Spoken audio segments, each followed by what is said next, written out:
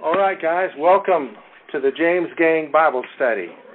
Taking a journey each week for the next 18 weeks through the book of James. It's our honor to have a speaker with us tonight who's named James. He's going to bring us the word tonight. So let's pray, and I'll turn it to James. Lord, we just thank you for this opportunity to learn from your word. Thank you, Lord, for James, who's prepared himself. We pray, Lord, you'd use him mightily. Help him, Lord, to speak with all his heart, hold nothing back, to give us the truth.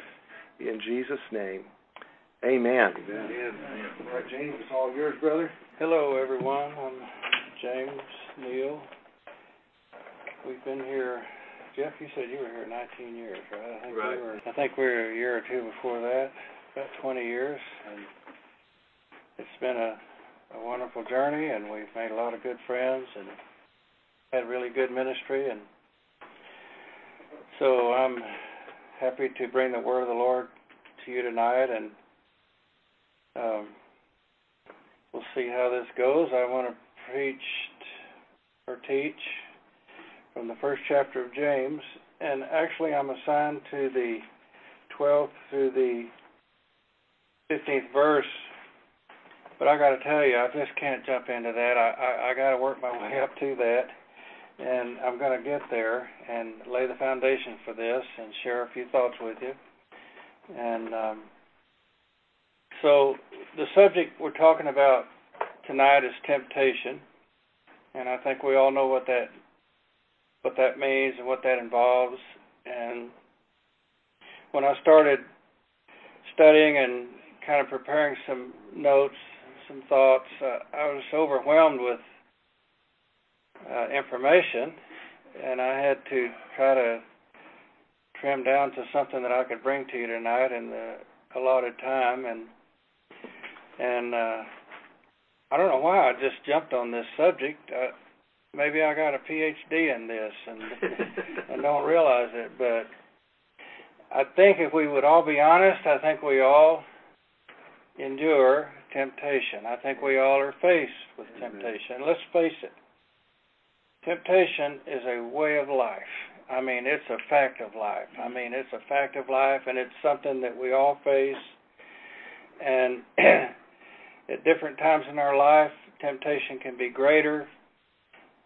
It may not be as bad sometimes. We may have a time of rest or peace, but at any time we can find ourselves in temptation. And in the book of James, in the first chapter, let's read a little bit of the Word of God. And James, a servant of God and of the Lord Jesus Christ, to the 12 tribes which are scattered abroad, greeting. My brethren, count it all joy when you fall. When you fall. Now I'm going to do some word definitions tonight. I am not a Greek scholar. I don't profess to be. But this word has, it denotes that you fall into something that is all around you. Have you ever had a time in your life when you find yourself facing several issues at one time? It kind of reminds me of, I think a lot about the Second World War because my dad was in it and we talked a lot about it. But here Germany had all of these fronts they were fighting, and then their leader opened the Eastern Front, of all things. And sometimes I think, I just when I thought I had all this under control, now I'm facing yet another front. And I think in my mind about the Eastern Front. And I think about some big deal that made these other issues dwarf in size, look like they're nothing. But he says to count it all joy when you fall into different, now I'm reading from the King James, it says divers, but I want to use this version if you don't mind, into divers or different temptations. So we're going to have times when we find ourselves surrounded by many temptations. But there's a reason for this. There's a plan. God has a plan. Knowing this, and here's why we can count it all joy, because we know this. Knowing this, that the trying of your faith worketh patience. But you got to let it work. But let patience have her perfect work, that you may be perfect and entire, lacking nothing. So we have these temptations, We are fighting the good fight of faith. We have an enemy who wants to destroy us, and I believe that the enemy causes us to be tempted or puts temptation in our path. I attribute that to the devil, okay, that we are tempted. I 100% attribute that to the devil. Now, we're going to see that there is something working in us too, but I'm not letting the devil off the hooks. I've heard people say, no, the devil does bad things, okay? And so let's get that straight in our mind right now. Generally speaking, the word temptation means to test or to scrutinize, to entice, to examine, to prove, to tempt, to try. And it says to try by adversity. When I joined the U.S. Army, we swore an oath and an allegiance. And immediately after we said, I do, which when you say I do, you did. Under those circumstances, somebody called us to attention, and everybody in the room snapped to what they thought was attention. I knew what it was because my dad was a career soldier, so I knew exactly what it was. I knew exactly what to expect. And but anyway, and I remember that a guy there was giving us instructions, and some young guy said something about that. Wouldn't it be more convenient to do it this way or that way? And I remember the guy saying, listen, here's how it works. He says, we're going to do everything in our power to make your life as inconvenient as we can. That was my introduction to the U.S. Army, because I already knew that. And I was watching a documentary not long ago about some young recruits that, and the sergeant was talking to them, and they were in this large room, and they were sitting around, squatting around on the floor, and they were all disheveled, and their uniforms didn't fit, and they were asking questions, and he was talking to them and reasoning with them. I don't remember anybody ever reasoning with me when I was in the Army. And they would give instructions and say, are there any questions? No one said anything. And then they would say, there better not be. That was the way it was. So, yeah, we are fighting. We are in a war, and we are in the army of the Lord. And our enemy is going to give us no quarter. Okay? He's not going to cut us any slack. We might as well face that. So we're going to face temptation. So we're going to be tried. We're going to, and yet God is going to take this that the enemy means for bad to destroy us, and God is going to take that for our good. The word also goes on to mean to entice, examine, induce, persuade, enticement or allurement, to appeal strongly to invite to do something unwise or wicked, to attract us by, now listen to this, to attract us by holding out the probability of gratification or advantage, often in the direction of that which is wrong or unwise. Gratification or an advantage. Give us an advantage over someone else or for ourselves, to try and to prove us. The trying of the faith, the trying of our faith. Much of this is the ball is in our court. A lot of the things that have happened in my life, I've looked back on them, and I have determined that a lot of it was something that I brought on myself. It's a situation that I brought myself into because of an unwise decision or something that I did or I omitted that I should have done. But anyway, God wants our faith to be strengthened. I want you to look and hold your place there and look in 1 Peter, the first chapter, and this is talking about the trying of our faith. Now, these words, temptation, all of these words are very similar and interchangeable, and they all have pretty much the same meaning. There is one that has a little bit of a different meaning. We'll talk about it in a minute. But Peter says here, blessed, in verse 3, blessed be the God and Father of our Lord Jesus Christ, which according to his abundant mercy hath begotten us again unto a lively hope by the resurrection of Jesus Christ from the dead. Wow, that's really great. To an inheritance, now, incorruptible, undefiled, It fadeth not away. It's reserved in heaven for you. It's all good, isn't it? It's all good. It's great. Who are kept by the power of God through faith unto salvation, ready to be revealed in the last time. It's all good. Wherein you greatly rejoice. It's all good. Though now. These are key words here. And you know what, friends, guys? This is where we are now. Though now. I love to talk about heaven. I love to preach about heaven. And I love history, but you know what? And the reality is, though now is where we are right now. Though now, for a season, not from now on, but for a season, if need be. That always fit me. I always needed whatever happened, whatever God sent my way, whatever God wanted to prove me and trust me in, I always needed.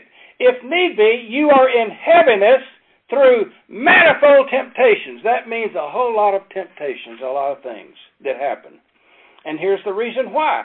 That the trial of your faith, being much more precious than of gold that perisheth, though it be tried with fire, might be found unto praise and honor and glory at the appearing of Jesus Christ.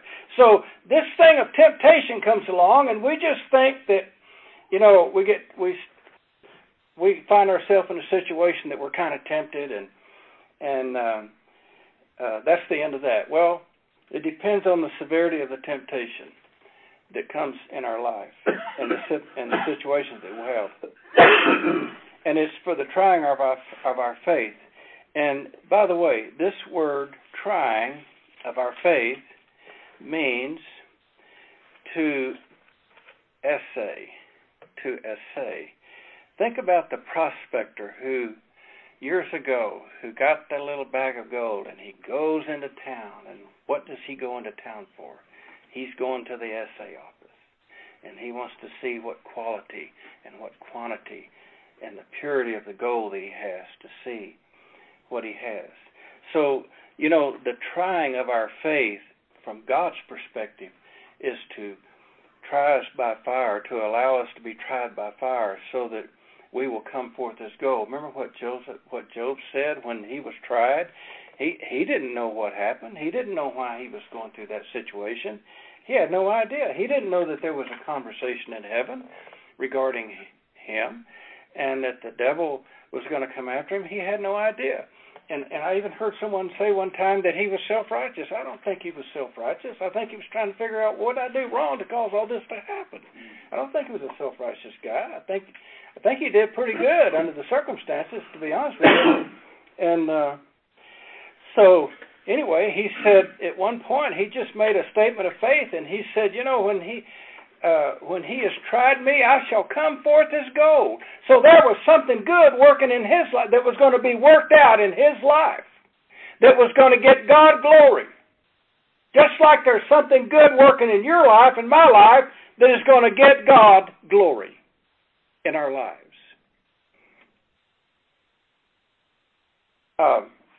The devil tempts us in the hopes that we will fail. God allows us to be tried in the hope that we will be strengthened and that we will learn to overcome. I recently started taking guitar lessons with Maritz Smith, just to get as an example. And, you know, I'm really trying to do well at this, and I think to myself, I don't know how this is ever going to turn into anything, but I'm enjoying the lessons. But any little thing I do good, anything, he's real excited about it. Maritz is real excited about it. He's just glad to see me. You've improved. I said, I have? How did I improve? Well, I can see the improvement. Really? You know, I'm sitting there plunking along, you know, making all the sounds, and I can tell that he has my best interest at heart.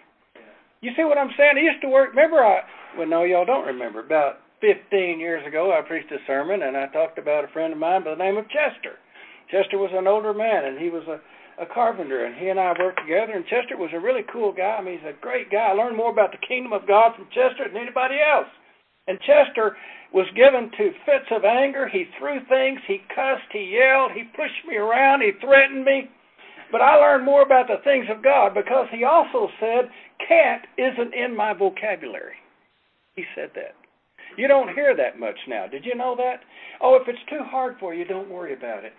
We'll get you counseling. Yeah. You know, I was in the infantry, and I was scrambling up a hill. All of us were scrambling up a hill one time, and I don't know why in the Army they always make you wear a field jacket when it's hot. I don't know what that's about. And when it's freezing cold, they bring ice cream out. And so, anyway, we were scrambling up this hill, and we were all mad and stumbling and falling and bumping into each other. And just at any moment, a fight could break out. And we're thinking about quitting, and I get to the top of this hill, and I see a little sign there, and it says, when the going gets tough, the tough get going. Man, that motivated me. I ain't going to give them the satisfaction of seeing me quit. And I guess everybody else did the same thing. And we sucked it up and went on up. And that's what happens. That's what happens when we let faith have its perfect work in our life. When we let the trial of our faith work for us and not against us. Which is why I went to this portion of Scripture, by the way.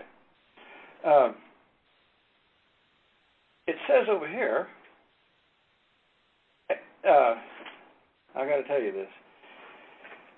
Tried with fire, and might be found unto praise and honor and the glory at the appearing of Jesus Christ, whom having not seen, you love. Key words. One of the reasons we want to endure temptation is because we love the Lord. We want to do the right thing, don't we? We want to do right by God. In whom, you haven't seen him, but you love him. In whom though, here it is again, though now. Okay, that's real important. Because that's where we are. See, the Word of God is current. It's up to date. Though now, you see him not yet believing. We just believe anyway. That's what pleases God. Did you know that? That is pleasing to God. When we believe him anyway, even though we're not seeing what it is we're believing him for, but we believe him. You rejoice with joy unspeakable and full of glory, receiving the end of your faith. See, we're going to receive the end of our faith, the end result. We're going to see it. We're going to realize it. Okay, let's go back over to James in the first chapter. And I want to go to the 12th verse of the first chapter. And I want to read this, and in verse 12 it says, Blessed is the man that endureth temptation, for when he is tried, he shall receive the crown of life, which the Lord hath promised to them that love him. Now, this can go one of three ways. Okay? This verse can go one of three ways. This is what I'm supposed to teach on tonight. One thing we can do is we can endure the temptation and everything will be okay. The other thing we could conceivably do, is we could fail to endure the temptation, fall into sin, and perhaps God, in his mercy, will deliver us. And we can repent. Now, if that happens, we reap what we sow. There's going to be collateral damage. You know what I'm saying? There's going to be problems that result from that. But God promised, Jesus promised, if you confess your sins, he's faithful and just to forgive you of your sins and to cleanse you from all unrighteousness. If someone in the state of Texas commits a heinous crime against someone else, they can be forgiven of that. But the state of Texas is going to require that they pay a price for that. You see what I'm saying? They can be forgiven, but there is still a collateral damage to deal with. The other thing that could happen is that a person can be tempted and with a sin, can be faced with temptation. They do not endure the temptation. And instead, of enduring the temptation, they are drawn into it. Whatever that temptation is, they are drawn into it, and then it takes its course and its downward, momentous spiral. Now, when I read this, I've never seen this before. I've never felt like this before.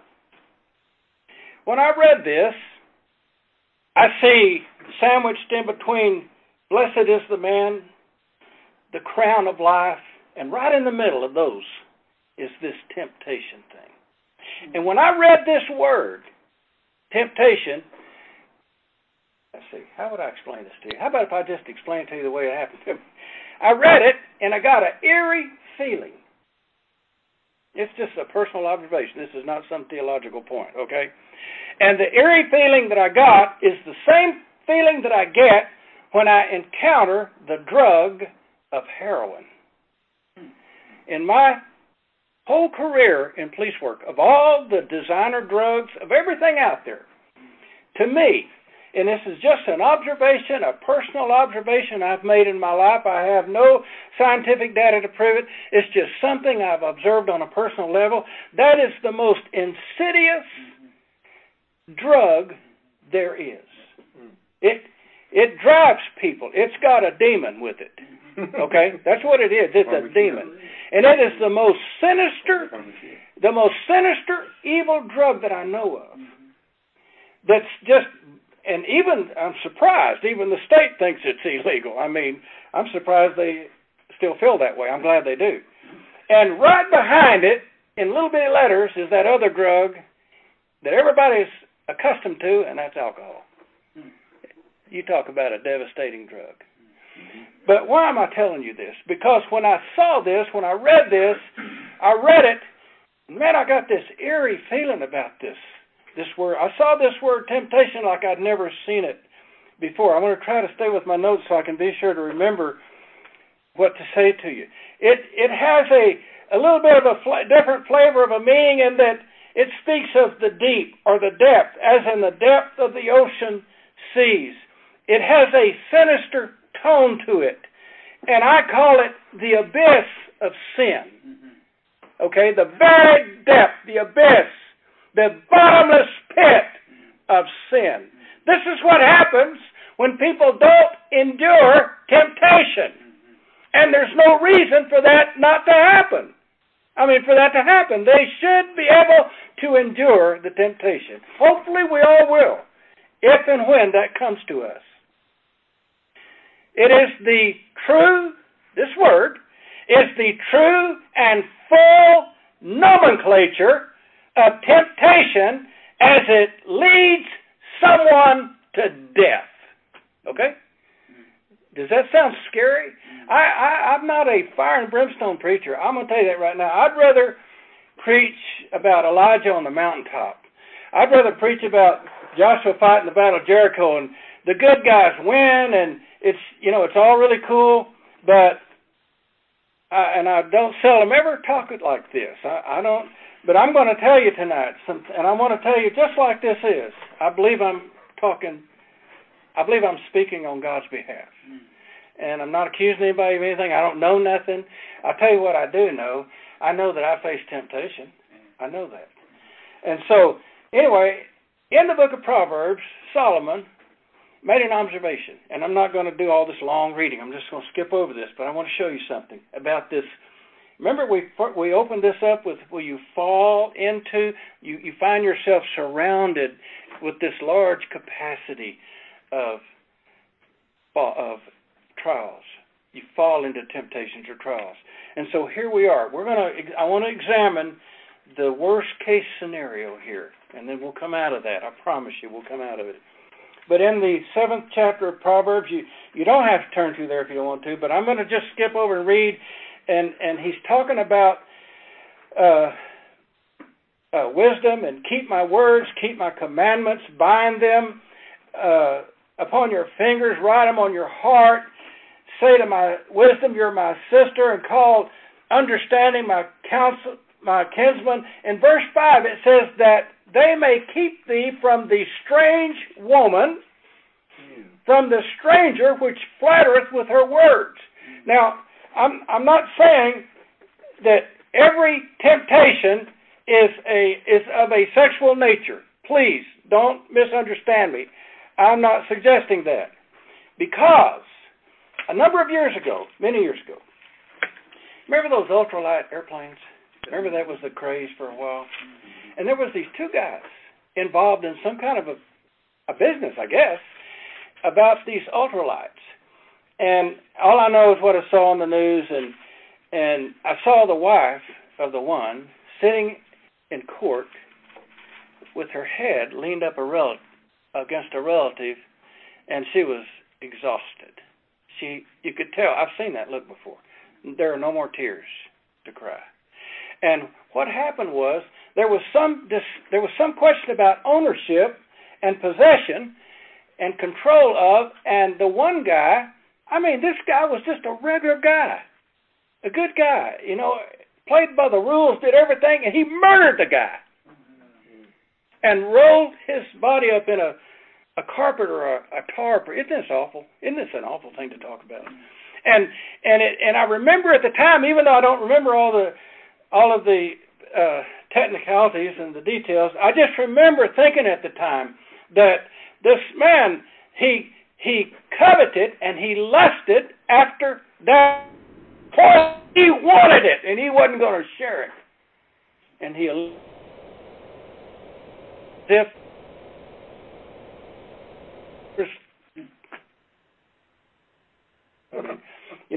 I see that.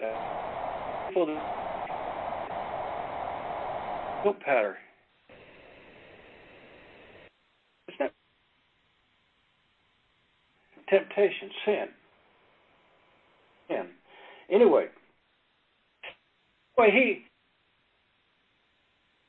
as woman is is a strange woman. Is that statement? I never heard anyone other. And if you're not married, I think would be anyone that would lead you into a relationship that does not.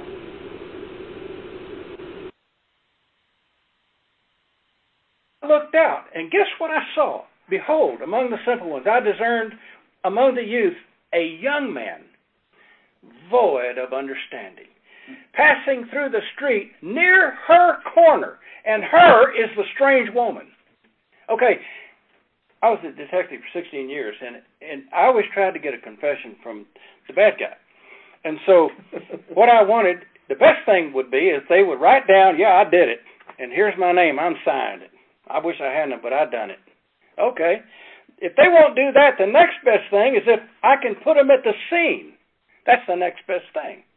If that don't work, if I can put them in the general area, near there, like near her corner. What is he doing near her corner? How many times have we positioned ourselves, and I'll talk more about that in a minute, have we positioned ourselves into a sinful situation? And I'm not just talking about sexual sin. I'm talking about anything you could ever be tempted with. Well, in the twilight, verse 9, in the twilight, in the evening, in the black and the dark night. Wow. Does not the devil love darkness? What greater opportunity than to walk in darkness if you want to sin? And this woman met him. She was subtle, very cunning. And she had the attire of a harlot, but I'm not sure she was a harlot because she has a husband and he's got money. I don't think money was the motivation. Did you know that there are people that would trip you up just for the sheer pleasure of you being tripped up and falling into some kind of a sin? Just to see you fall, just for the enjoyment of seeing you fall. And so, anyway, she's loud. She's loud. She's stubborn. She's out of her home. And she caught him and she kissed him. Whoa. That kind of escalated things a little bit, didn't it? And then she starts talking smack. I've made peace offerings. I came forth today diligently to meet you. She ain't never done anything diligent in her life but try to destroy people, you know. And he's too dumb to know any difference. He's too simple to know any difference. We can't be that way. We can't afford to be like that. And you know how we quit being that way and how we get to be wise? We read the Bible. Ain't that right, Bob? We read the Word of God. The Word of God is able to make you wise. Okay, come. Let us take our fill of love. She invites him to the house. The husband's not there. And with her much fair speech, she caused him to yield. Now, every man, stay right there, verse 14, it says, blessed is the man that endureth temptation when he's tried. Let no man say when he's tempted, I'm tempted of God, for God cannot be tempted with evil, neither tempteth he any man. But every man is tempted when he's drawn away of his own lust and enticed. You see that? In verse 14 of James 1, he's drawn away. One translation says he's dragged away. It would be like if you put a hook in somebody's jaw and dragged them away. Here he is. She kissed him. She talked about how handsome he was. And she told him things he wanted to hear. And it says here in verse 22, he goeth after her straightway as an ox goeth to the slaughter, or as a fool to the correction of the stocks, till a dart strike through his liver, as a bird hasteth to the snare, and doesn't know it's for his life. Hearken unto me, and listen to the words of my mouth. Let not your heart decline. Take that downward spiral to go to her ways. Go not astray in her paths, for she hath cast down many wounded, yea, many strong men have been slain by her. Her house is the way to hell, going down, down, down to the chambers of death. Okay? Enough of that. James 1. Every man is tempted when he's drawn away of his own lust. So here's what happens. Here's what happens. That temptation comes along, and a link reaches out and touches that lust in a person's life. You see what I'm saying? Lust means to set the heart upon something or someone. A longing for what is forbidden. So here's this temptation, and here's this lust in a person's heart. I wonder if we have lust in our heart. I just wonder about that. I heard someone say the other day, everybody's got cancer cells in them. I'm like, well, I hope I don't have cancer cells. They say everybody does. I don't know. But I wonder if we have lust in our heart. Remember that when Jesus told the disciples how to pray, he said in the Lord's Prayer, and lead us not into temptation, but deliver us from evil. I always wondered what that meant. Why in the world, what would God lead us into temptation for? And and I heard Pastor Mike Hayes over in Dallas explain that one time. He said in so many words, he said, the prayer is, Lord, don't let my path cross that point of opportunity where that weakness in me meets just the right circumstance. And I believe in the Word of God. I believe that God tells us to pray that we won't be tempted, to pray about that. You can pray for yourself. You can pray and ask God to help you. Lord, don't let me get caught in a snare. I had a friend many, many years ago, no one here, not unassociated, and he was married. And he got into a relationship, but it hadn't progressed very far.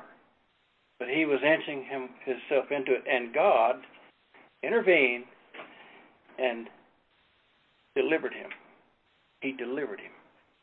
And he went to the Word, and he repented. And he was telling me about it. And he talked about that snare of the devil. Remember me telling you about that skunk.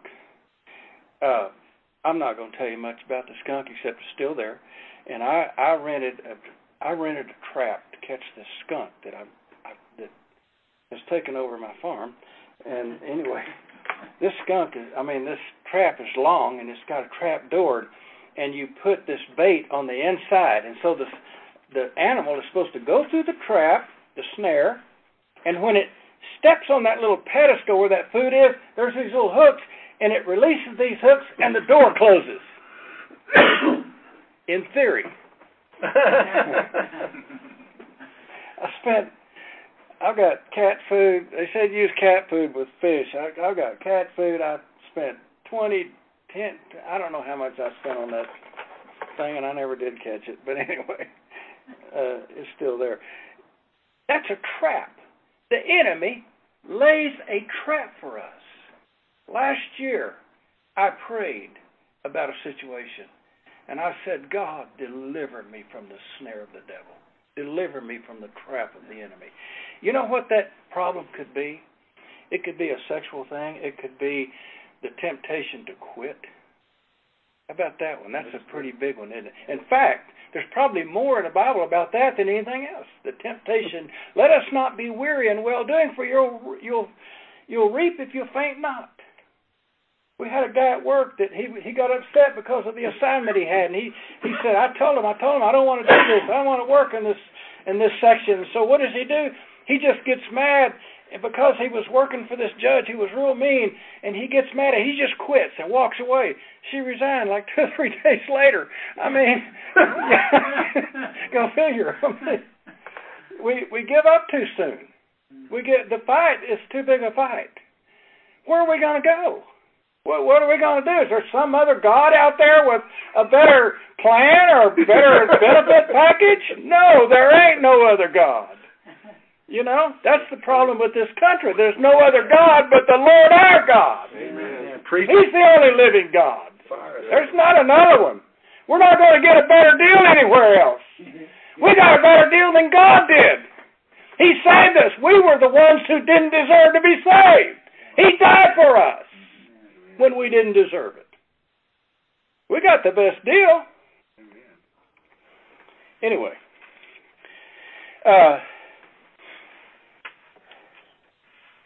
the next thing that happens, every man is tempted when he's drawn away of his own lust and enticed. Then when lust hath conceived, it bringeth forth sin, and sin, when it is finished, bringeth forth death.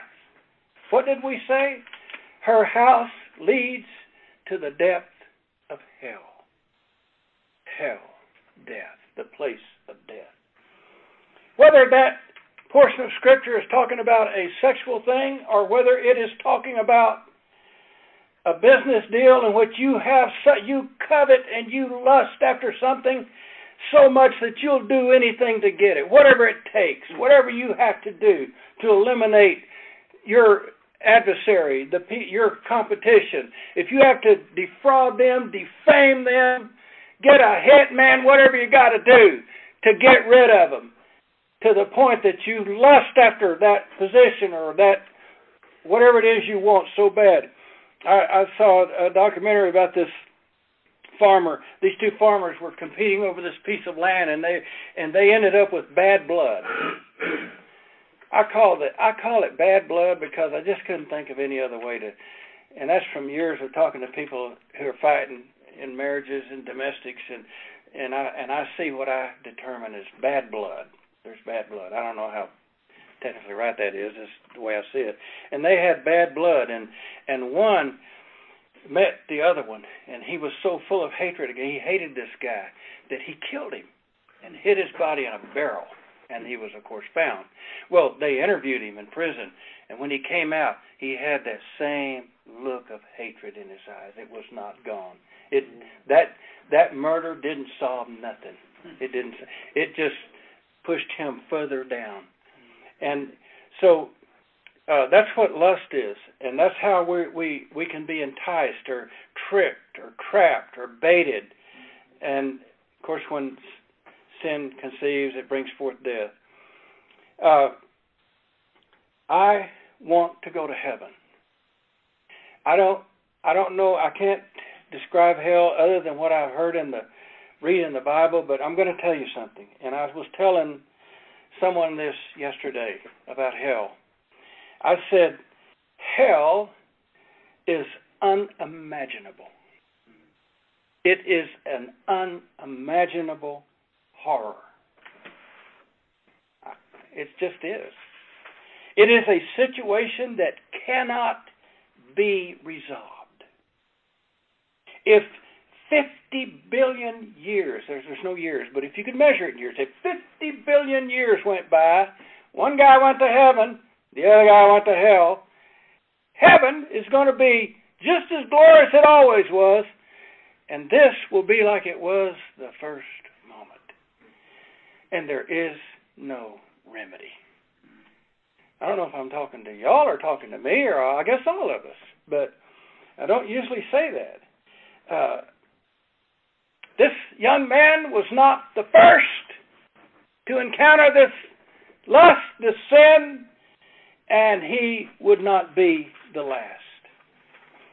So what do we do with this thing called temptation, coming down the home stretch here? How do we deal with temptation? I want to say this to you. It may be just as simple as this. Don't position yourself to be tempted. That came from God, and it came from experience. I work in a place that has 4,000 to 5,000 people a day, and half of them are women, and they are mostly dressed nicely, and you have to keep the right perspective. All ages, shapes, and sizes, you have to have the right perspective. Somebody's going to be the amateur, and somebody's going to be the professional. And we're going to be the professional. I say that in terms that I understand. So it may be that in order for you to either avoid temptation altogether, is don't position yourself. And by that I mean don't orchestrate a situation in which your lust can cross that path and make that connection. You see what I'm saying? Does that make sense to y'all? Or, if you're standing there, don't position yourself where you can see what you shouldn't be seeing to increase the temptation in your life. The other day, I was working this x-ray machine, the door. People are just coming by the jillions. And I'm looking for guns, knives, anything like that. And I see across the room, I get a glance of a guy, and he's sitting on this bench, and there's this big column. And he's looking around this column. And then I thought, well, what's he looking at? And I look over here, and there's this real pretty young lady. And she's sitting down in a chair, taking her shoes off because she has to go through this machine. And she's facing him, and he's looking at her. And then he moves over. And he goes like that. He's just staring at her like he's in suspended animation. Now, please, don't misunderstand me. I think that for a young man, or I guess to look at a pretty woman, I guess that's okay. I mean, that's pretty much normal, about the most normal thing in the world. But if it goes beyond that, and it becomes something else, then he's getting into that temptation thing. So it may be the best thing to do in the first place is don't put yourself in a position to be tempted. You know, my wife and I, we don't go to bars and clubs because, you know, I used to live like that. So why would I want to put myself in a situation, I mean, I'm not going to judge those people, but why would I put myself in a situation where I might be tempted with alcohol or drugs or some bad relationship that might develop, or the devil can find that if there's a weak place in there, and I'm sure there is. Why would I do that? That's why I don't agree with doing things like that. I have no right to judge people. I'm not judging them, and I just, and that's why I don't I try to avoid habits because I already had habits. Why would I want to go back to habits and open myself up to that again? I go to church because I love the Lord. But I tell you another reason I go to church. I go to church because I don't want to be a heathen.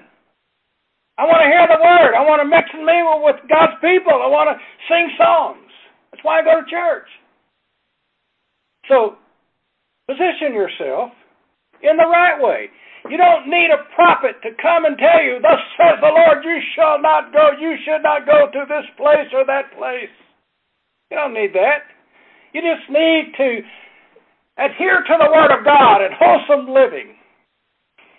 Back in the maybe it was the late 70s, there was this movie that came out, The Exorcist. Y'all remember that? My pastor at the time, Pastor Flowers, on a Wednesday night, he got up and he said, that movie is evil. And he said, and I'm telling you not to go to that movie because it's not good for you. It will do you no good. Do you know I have never gone to that? I've never seen that movie. And I don't intend to ever see it because those were my instructions. I still consider those to be valid instructions. I don't know, if I position myself to do that, and I put aside sound advice, I wonder what could happen if I position myself wrongly. You see what I'm saying? Remember I heard the story about the cowboy. I don't know the whole story, but the cowboy that had a problem with drinking, and he was trying to go to church and trying to do the right thing, and every Sunday he'd go to church and he'd tie his horse up at this hitching post, and he'd walk by the saloon to go to church. Well, he never quite made it to church. He ended up in the saloon. So he went to the preacher and asked the preacher, what should I do? And the preacher said, tie your horse up at another hitching post. It may just be that simple to help us do the right thing. You know, why would if I had a gambling problem, why would I go to WinStar? Funny, tonight I was in the last 15 minutes of my duty schedule, I was working with a guy, and he said, yeah, we go to WinStar all the time, and we've won some money, and we've lost some money, and I thought, well, why he'd be talking about that when I'm going to mention something about that tonight? But, you know, I know a guy that has a problem with gambling. He can't quit. And he ends up with these big debts. Then he has to work extra jobs to try to pay that debt. So why go to WinStar? Wouldn't it just be better if you were on the way and you had a flat tire? That would be better, wouldn't it? Or if you just, I don't know how many times I've thought that. When I'm talking to some guy that's done something he shouldn't have done, I thought, it'd have been better if you'd just stayed home and watched TV. I've told people that before. Why did you do that? I caught a guy stealing one time, and I was putting the handcuffs on him, and I was just making conversation. I said, why'd you do that? And he said, well, I wanted it, and I didn't have the money. Now, that's my kind of thief. That's my kind of guy right there. No excuses. I wanted it, but I didn't have the money. Okay. All right. Now, that's the first thing. Don't position yourself. Do not be misled. Bad company corrupts good manners. If you position yourself with the wrong people, you're going to talk like them. You're going to think like them. 1 Corinthians 6:14, don't be yoked together with unbelievers. For what does righteousness and wickedness have in common? Or what fellowship can light have with darkness? And I'm running out of time. So the next thing is to be content. 1 Timothy 6:6, but godliness with contentment is great gain. Think about it. Godliness with contentment is great gain. For we brought nothing into the world, and we can take nothing out of it. But if we have food and clothing, we will be content with that. People who want to get rich fall into temptation and a trap, and into many foolish and harmful desires that plunge men into ruin and destruction, for the love of money is the root of all kinds of evil. Now, what am I saying? If you have wealth, you're a bad person? No. You can be poor and be discontent. You can be rich and be discontent. You cannot have two dimes together to rub together and you have the love of money. Okay? Money is not the root of all evil. The love of money. So if the spirit of discontent is working in you, it doesn't matter if you're an executive or if you're a blue-collar worker. It's the same thing. So what we should do is we should use the gifts God hasn't given in our lives, and we should try to do better and to succeed and to enjoy success and take contentment with us on the way. That's the issue. It's not that a person has a lot. It's that. The last thing I want to bring to you, and then I'll finish with one last verse, is deploy God's exit strategy. We're in a war, and we need an exit strategy. I have a friend who's absolutely fearless. His greatest thing in life is to catch bad guys. And he walked up this alleyway, and he encountered a situation that he was in over his head as an officer. So you know what he did? He backed out. And I came up about that time, and he said, I'll do it another time.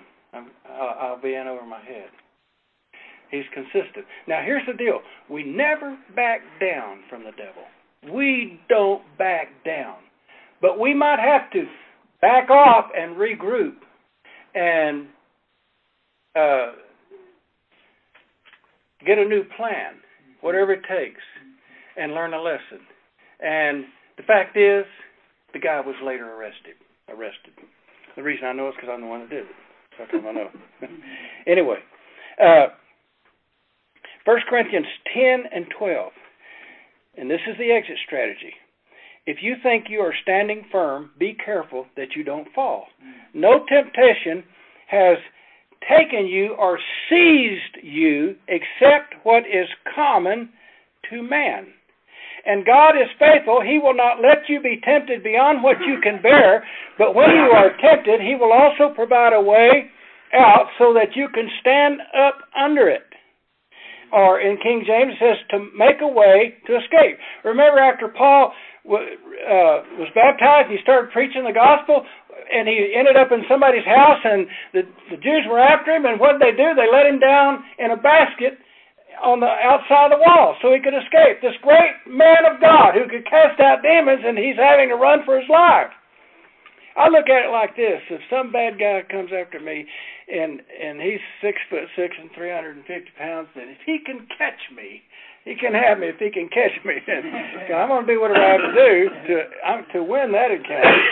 And so I'll just tell you now that the best thing you probably need to do in a situation like that is get out of Dodge, okay? Don't get in over your head in some situation. Remember the 7 sons of Sceva? And they went to cast out this demon, and they said, in the name of Jesus whom Paul preaches, and the devil said, what? Who Paul preaches? Well, I know him, but who are you? And the devil jumped on them, and they ran out of the house, all, the Bible says, naked and bruised and all beat up and everything. You can imagine what it was like. Listen, Joseph, when Joseph was tempted with Potiphar's wife, you know how old he probably was? I'm going to say around 18, maybe 17, 18. He was 17 when he had the coat of many colors. Okay, here she is, and I never heard anybody preach about this, but we're men. This is a man's group, so I'm going to be honest, frank with you. At that point in his life, his sex drive was probably greater than it was ever going to be. So I think there was more of a temptation than we even realize. You know, and so anyway, you say, well, what good did it do him? He ended up in prison. God had a plan, didn't He? God had a plan. And that trial of his faith was worth it. But he said 2 things. One, he said, no, I don't want to do this because, well, it wasn't that he didn't want to be involved, but he said, I can't do this because my master, he's left me in charge of everything. He trusts me.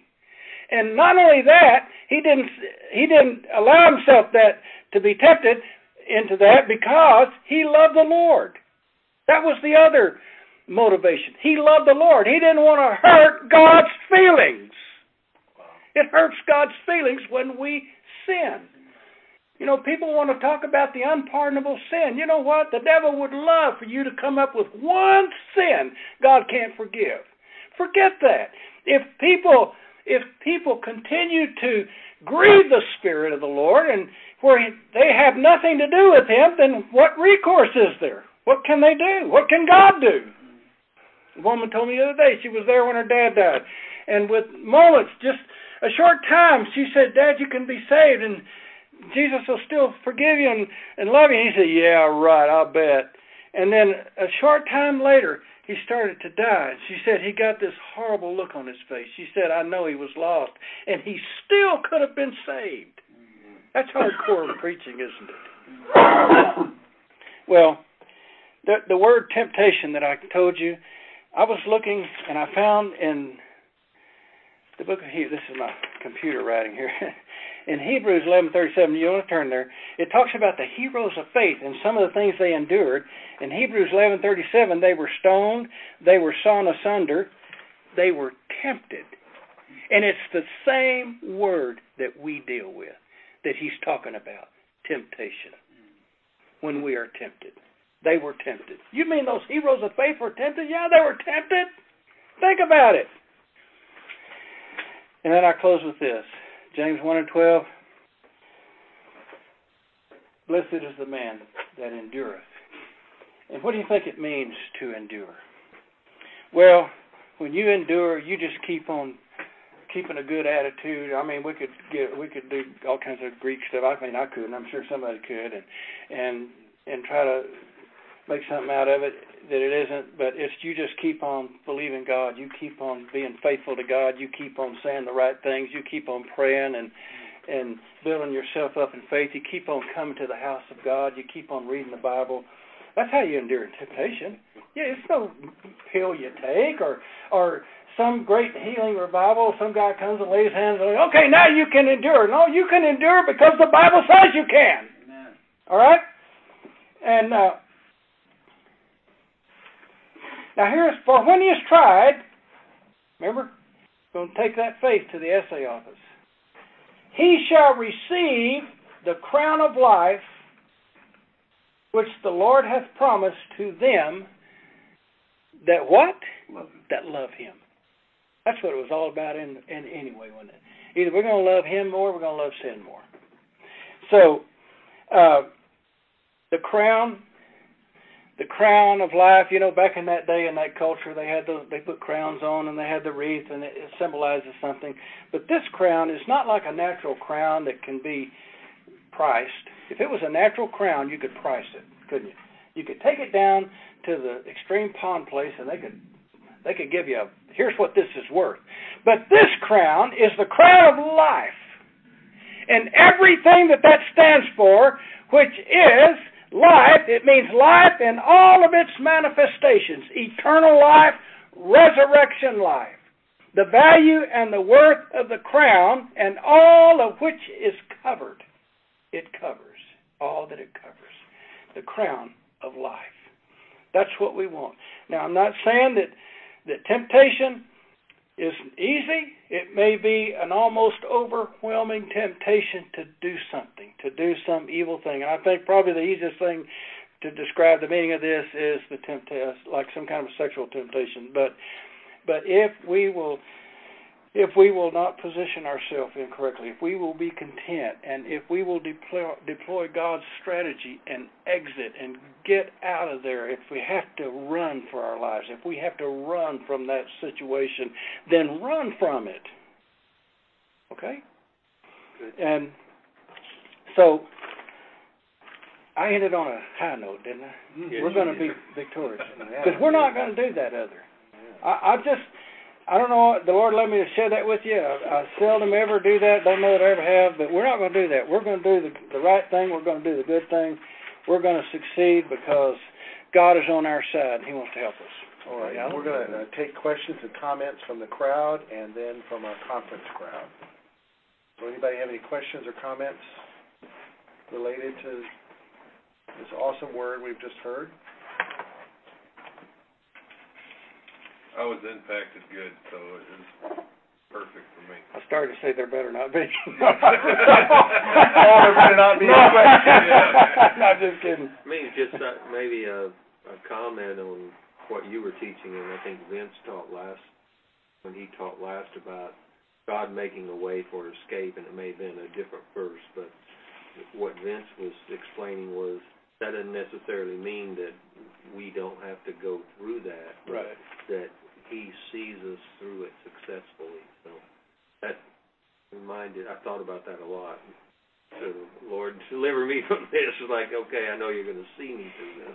And also in Vince's teaching was the part about that temptation puts it into comfort, or that comfort mode. The comfort zone is to take us out of the comfort zone. And okay, any other questions or comments? I really appreciated the comment you made about not positioning yourself to be tempted, because it reminds me so often that, because we're fallen people, and our natural thought process is always to go to the negative. When we hear something like that, we always think about, well, don't do this and don't do that, don't do that. But it clicked with me also that we need to make sure that we don't position ourselves to be tempted through acts of omission. Mm-hmm. That we've got to make sure we are in the Word, that we are in prayer, that we are in fellowship, that we have accountability, because we often put ourselves in the position of doing that through the lack of omitting the things that God knows will be the armor that keeps us healthy and strong. So I really appreciated that comment. I think running from temptation is important. Yes. But it's not just running from, it's running to the throne of grace. Right. And the passage in 1 Corinthians 10 that talks about God being faithful and making a way of escape for us, the context of that is talking about the children of Israel in the wilderness, said everything that happened to them happened to us for an example. Mm-hmm. And then it breaks into this temptation. No temptation is taken but such as is common to man. God is faithful, who will with the temptation make a way of escape. And if you look at the children of Israel in the wilderness, every temptation they faced, slavery, God made a way of escape through the Passover lamb. The bitter water, God made a way of escape through throwing the tree in the water.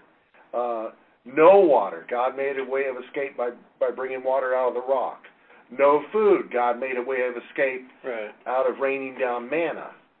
People trying to sow discord, God made a way of escape by removing them from their midst.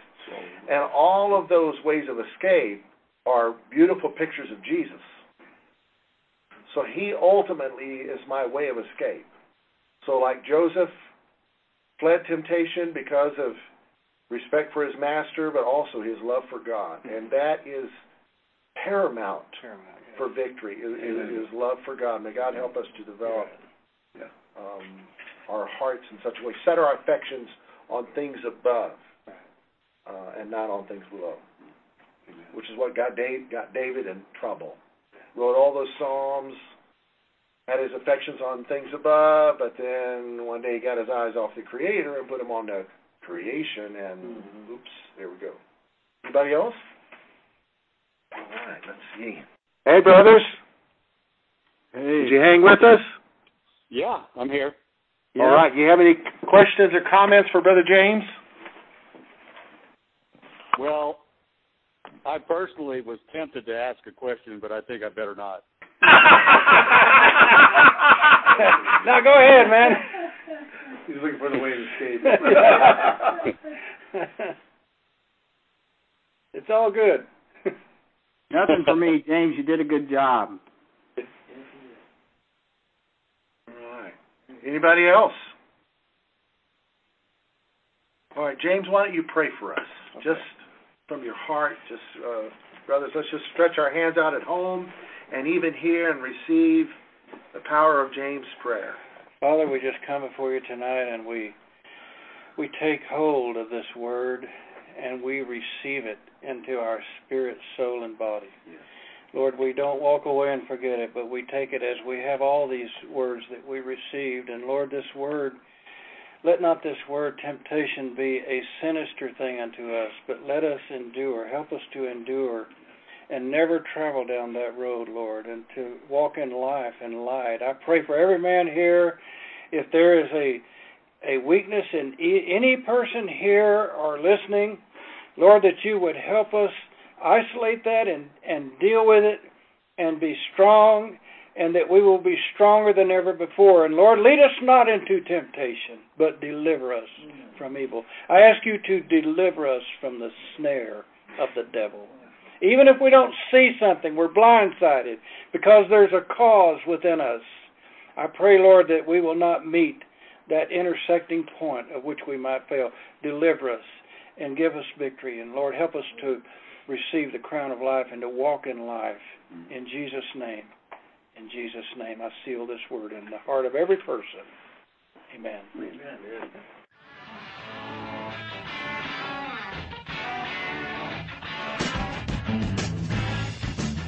Would you like to hear some practical wisdom and life-changing truth penned by a brother who spent more time with Jesus Christ than any one of the original disciples? Come join us at Generations Church each week for a live men's Bible study as we learn from the book of James, featuring over a dozen different speakers, sharing from their hearts personal illustrations and life-changing applications sure to revolutionize and renew the minds of everyone attending. If you can't make it here, you can still join us from anywhere in the world via telephone. For a live conference call that will include you in this biblical journey, simply call us at 712-432-1500. That number is 712-432-1500. At the prompt, dial 743-883 and then hit the pound sign. That code again is 743-883 and then hit the pound sign. And that will connect you to us each Wednesday night at 7 p.m. Central Standard Time right here at Generations Church of Granbury, Texas. God bless you. Come join the gang.